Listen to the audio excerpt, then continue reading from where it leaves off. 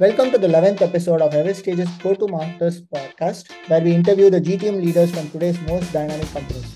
Their unique insights, hard earned lessons, and innovative visions are the stories that we bring to you every week. I'm your host, Venkat, head of RevOps at Every Stage, and we are pleased to have Saket with us today. Hey Saket, so happy to have you here with us on the Go To Masters podcast. Some of our older speakers, earlier speakers, we have had a certain pattern of RevOps and operations. With you, we are also exploring the consulting and strategy side of what we call as the operations part. So happy to have you here, and we wanted to basically engage with you to understand a little more in depth about what you do and also your thoughts on GTM strategy, sales planning, and stuff like that. A brief about me: I manage operations RevOps at Everstage. I'm director of RevOps at Everstage, and I've been with the company for the past 2 years. Great. Thank you for inviting me. I'm excited to be on this show.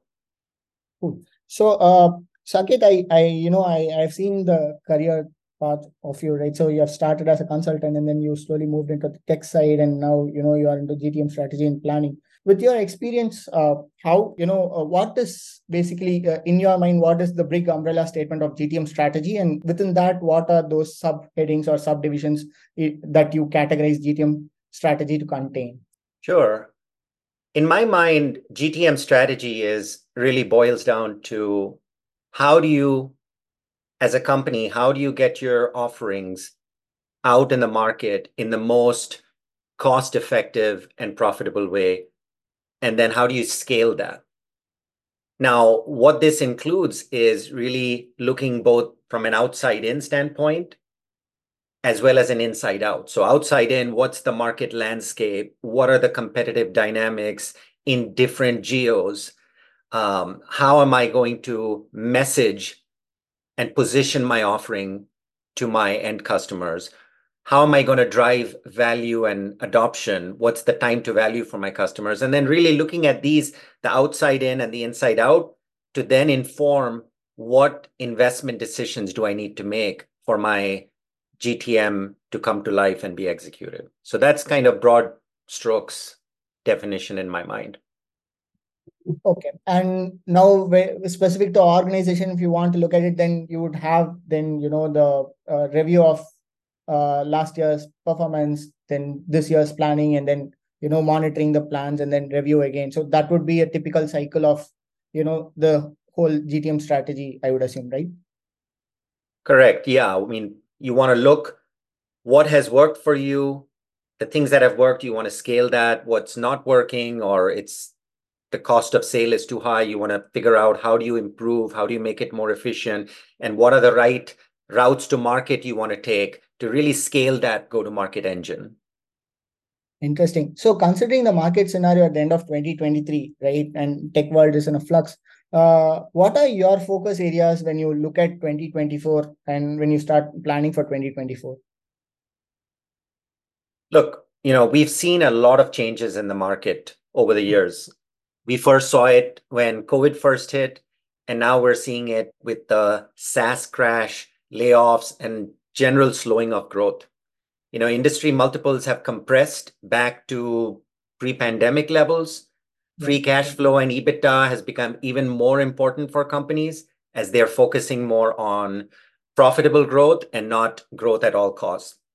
I mean, from my perspective, companies must focus on what I call durable growth, and that's achieved through net revenue retention. So focusing on your existing customer base and really striking that balance between controlling your cost of sale, but also continuing to grow with your existing customers, driving more value.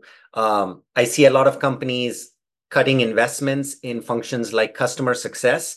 In my mind, I believe this is even more important now because customers are struggling as well, and they will notice who is there for them once the recovery happens. And so the ultimate goal, I think, is to go beyond just adoption of use cases, but to show progress against key metrics and showcase that you're able to drive outcomes for your existing customers and really focus on improving your net dollar retention or net revenue retention. Yeah. So specific to GTM planning, right? How do you bring different stakeholders that are involved in planning to the table, and how do you bring consensus between the different teams, right?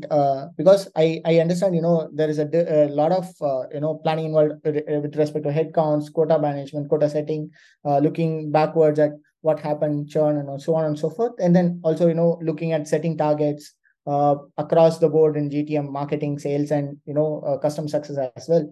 So how do you bring about consensus from, say, a marketer, a salesperson, customer success, even product to some extent, right? So how do you bring about this coordination and compliance to a certain plan?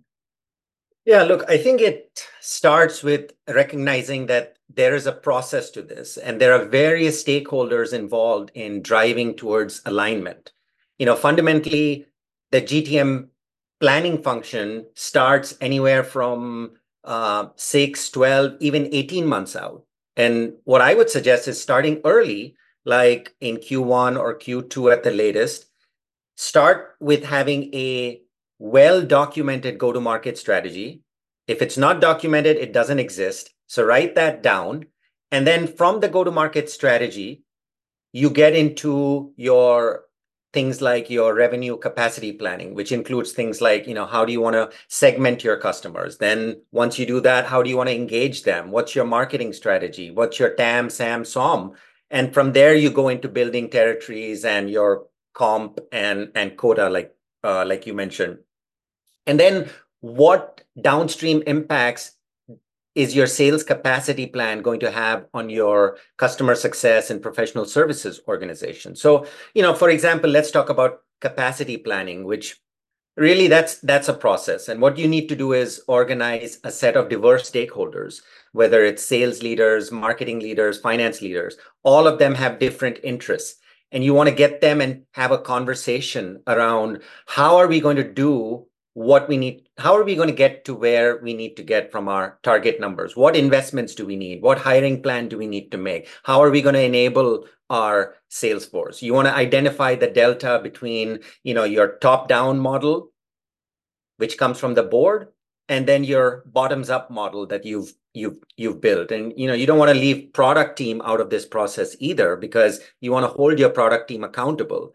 If product has made a plan to release a particular feature in Q3 and your sales team is counting on that, you want to make sure that product team is held accountable. So, by getting all these stakeholders together and having a conversation, identifying the deltas, documenting the assumptions, that's really how you drive alignment with the various stakeholders in your planning process. And then you got to keep measuring and making sure you're staying on track. Interesting. And also, I've seen that you have a great depth of exposure with channels and, marketplaces. I understand that the planning for marketplaces or channels which are like non-linear growth engines is a little tricky, and it's not as straightforward as it sounds. It's not like, hey, you set up certain parameters for the sales team, but then marketplaces and channels, they behave a little differently. How do you look at marketplaces and channels, and how do you plan for, say, target setting or even hiring or headcounts and all those things? Like, is that a little different, or is it the same in your opinion? No, I think that's a really interesting question. Marketplaces is an area that continues to grow rapidly. If you look and see what the analysts like Forrester, et cetera, are saying, they predict that spend on cloud marketplaces is going to reach north of 40 billion by 2025. This is like a 80% year-over-year growth. Bulk of this is being driven by the 3 hyperscalers, but there's 20 plus marketplaces out there, and a lot of the marketplace buying happens in SaaS applications that are bought outside of IT. Within IT, as you look at infrastructure, then there are many different layers. You might have cloud storage, you might have analytics, you might have security, and now even Gen AI. There's different layers in the stack, and there's different pieces that come together. And the biggest thing driving the marketplaces is that you have customers that have committed spend with these hyperscalers, and they want to burn down these commits, and therefore every vendor is trying to be part of those part of that conversation and offer their products on the marketplace. Correct. To your question, how do you think about marketplace? I mean, I see really there are three different types of motions in from a vendor. First is you've got companies that are having more than half of their ARR coming from marketplaces. So they're really doubling down. These are guys like, for example, Cloudflare and companies like that. Yeah. Most of the vendors are in the spot of 10%, maybe 20% of their ARR coming from marketplaces. So they're trying to use marketplaces to achieve scale. And then the third bucket is you've got opportunistic vendors who have less than 5% of their spend of the ARR coming through marketplaces. And they're just using it as a lead generation mechanism. So, the way I have seen companies be successful in the world of marketplaces is you've got to really start small, pick a few use cases, pick a few deals from your pipeline, identify the friendly sellers that you have in the hyperscaler world, and really partner with them, but also ensure that you have alignment with your head of sales. Secondly, define some KPIs and metrics that you can track, like how are you, is your win rate improving? Is your time to close improving on marketplace deals? You want to measure that to show that this motion is actually working for you. And then, keep looking in your pipeline for those good candidates that are marketplace. And initially, you want to provide white glove service for your for those transactions where you're choosing to use the marketplace. So you want to show that this motion is effective. So I think the part of your question is the motion different? It is slightly different when you look at a marketplace transaction versus a selling through a direct seller.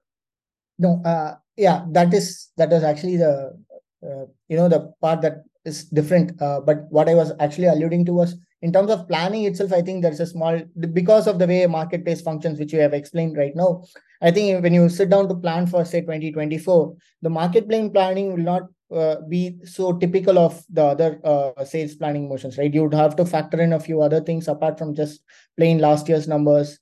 Looking at internal factors and see what plan for headcounts and stuff like that. It may not follow the same set of parameters. You would have to think a little differently about, say, a channels engine or say a marketplace engine in terms of your revenue plan, your attainment and stuff like that. So that was also like an extension to your description there.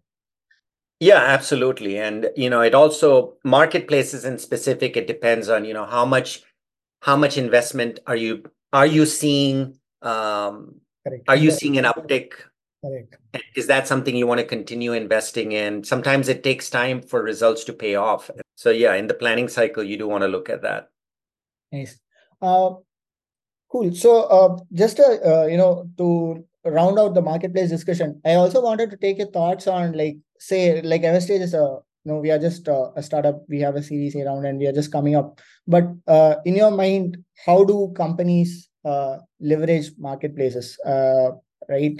When does it become imperative for us to maybe create a marketplace or be part of another marketplace? Like, how do you look at companies in different stages of growth using the marketplace, either being part of it or creating a marketplace if the product warrants it? Not every product needs to have a marketplace, right? So, but just your overall thought on the marketplace itself.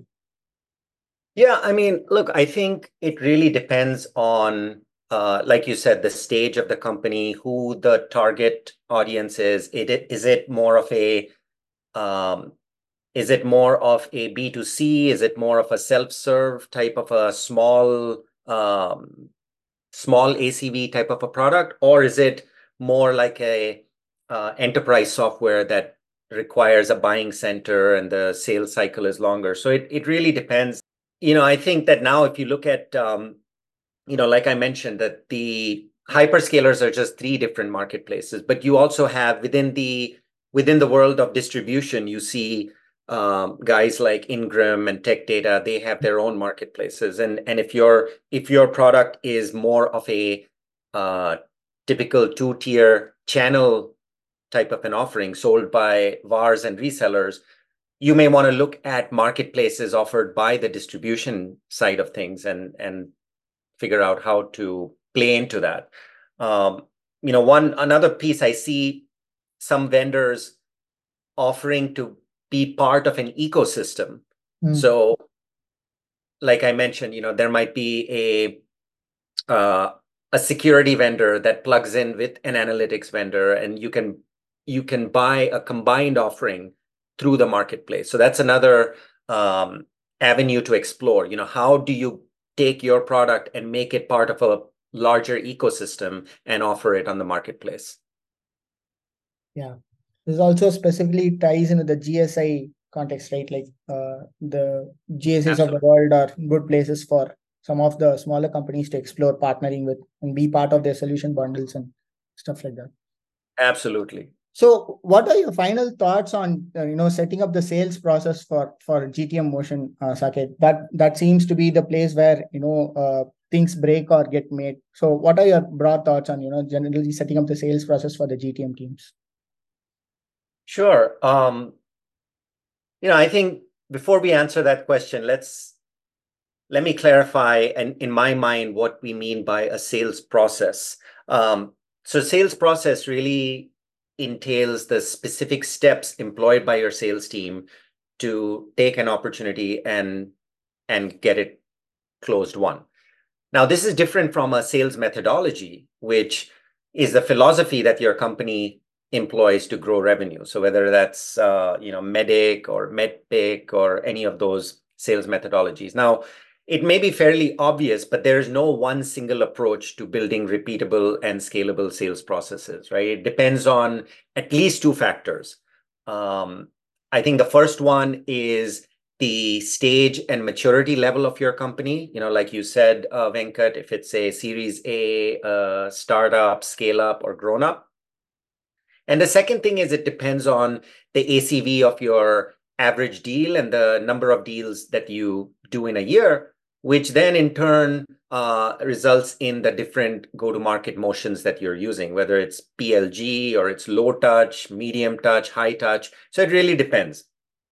Now, to be a little more specific, where I've seen success in building repeatable and scalable sales processes is when companies invest in at least 5 steps. Number one, it starts with really having that foundation of data. So you want to be able to collect and analyze data so you can identify where you are where you're falling short and what are the opportunities for greatest impact. So having that foundation of data is number one. Number two is really being able to do a diagnostic and really figure out what's the root cause behind undesirable metrics and then identifying the potential solutions. So being able to do the diagnostics. Because you want to identify what are the successful tactics implemented by your top sales performers. Number three is you really need to design, test, and iterate. So prototype the sales process with a small set of sellers, and then keep iterating on it until you find that sweet spot. And once you do that, then you got to design enablement around it so you can scale it to your entire sales force. Keep training your sales force, making sure that you're educating them on your new sales process. And lastly, training is not enough. You have to ensure that there's reinforcement because behavior change is hard. And like I said, training is not enough. You have to engage your frontline sales managers to ensure that they're coaching your reps and they're able to integrate the new sales process. I mean, at the end of the day, our goal here is you want to have more consistency among your sellers. You don't want to just have 20% of your sellers achieving massive overachievement. You want really that middle of the pack to be doing well. And that's, in my mind, the fundamental of having a good sales process. Yes, iterative process. We are actually setting up some of those processes here at Everstage very early. We are just starting off with that. Thank you so much for your time. Where can our listeners find you, Saket? The usual channels, LinkedIn, they can reach out to me on email, and I'm happy to have conversations on GTM. Cool. So it was a fun discussion with you, Saket.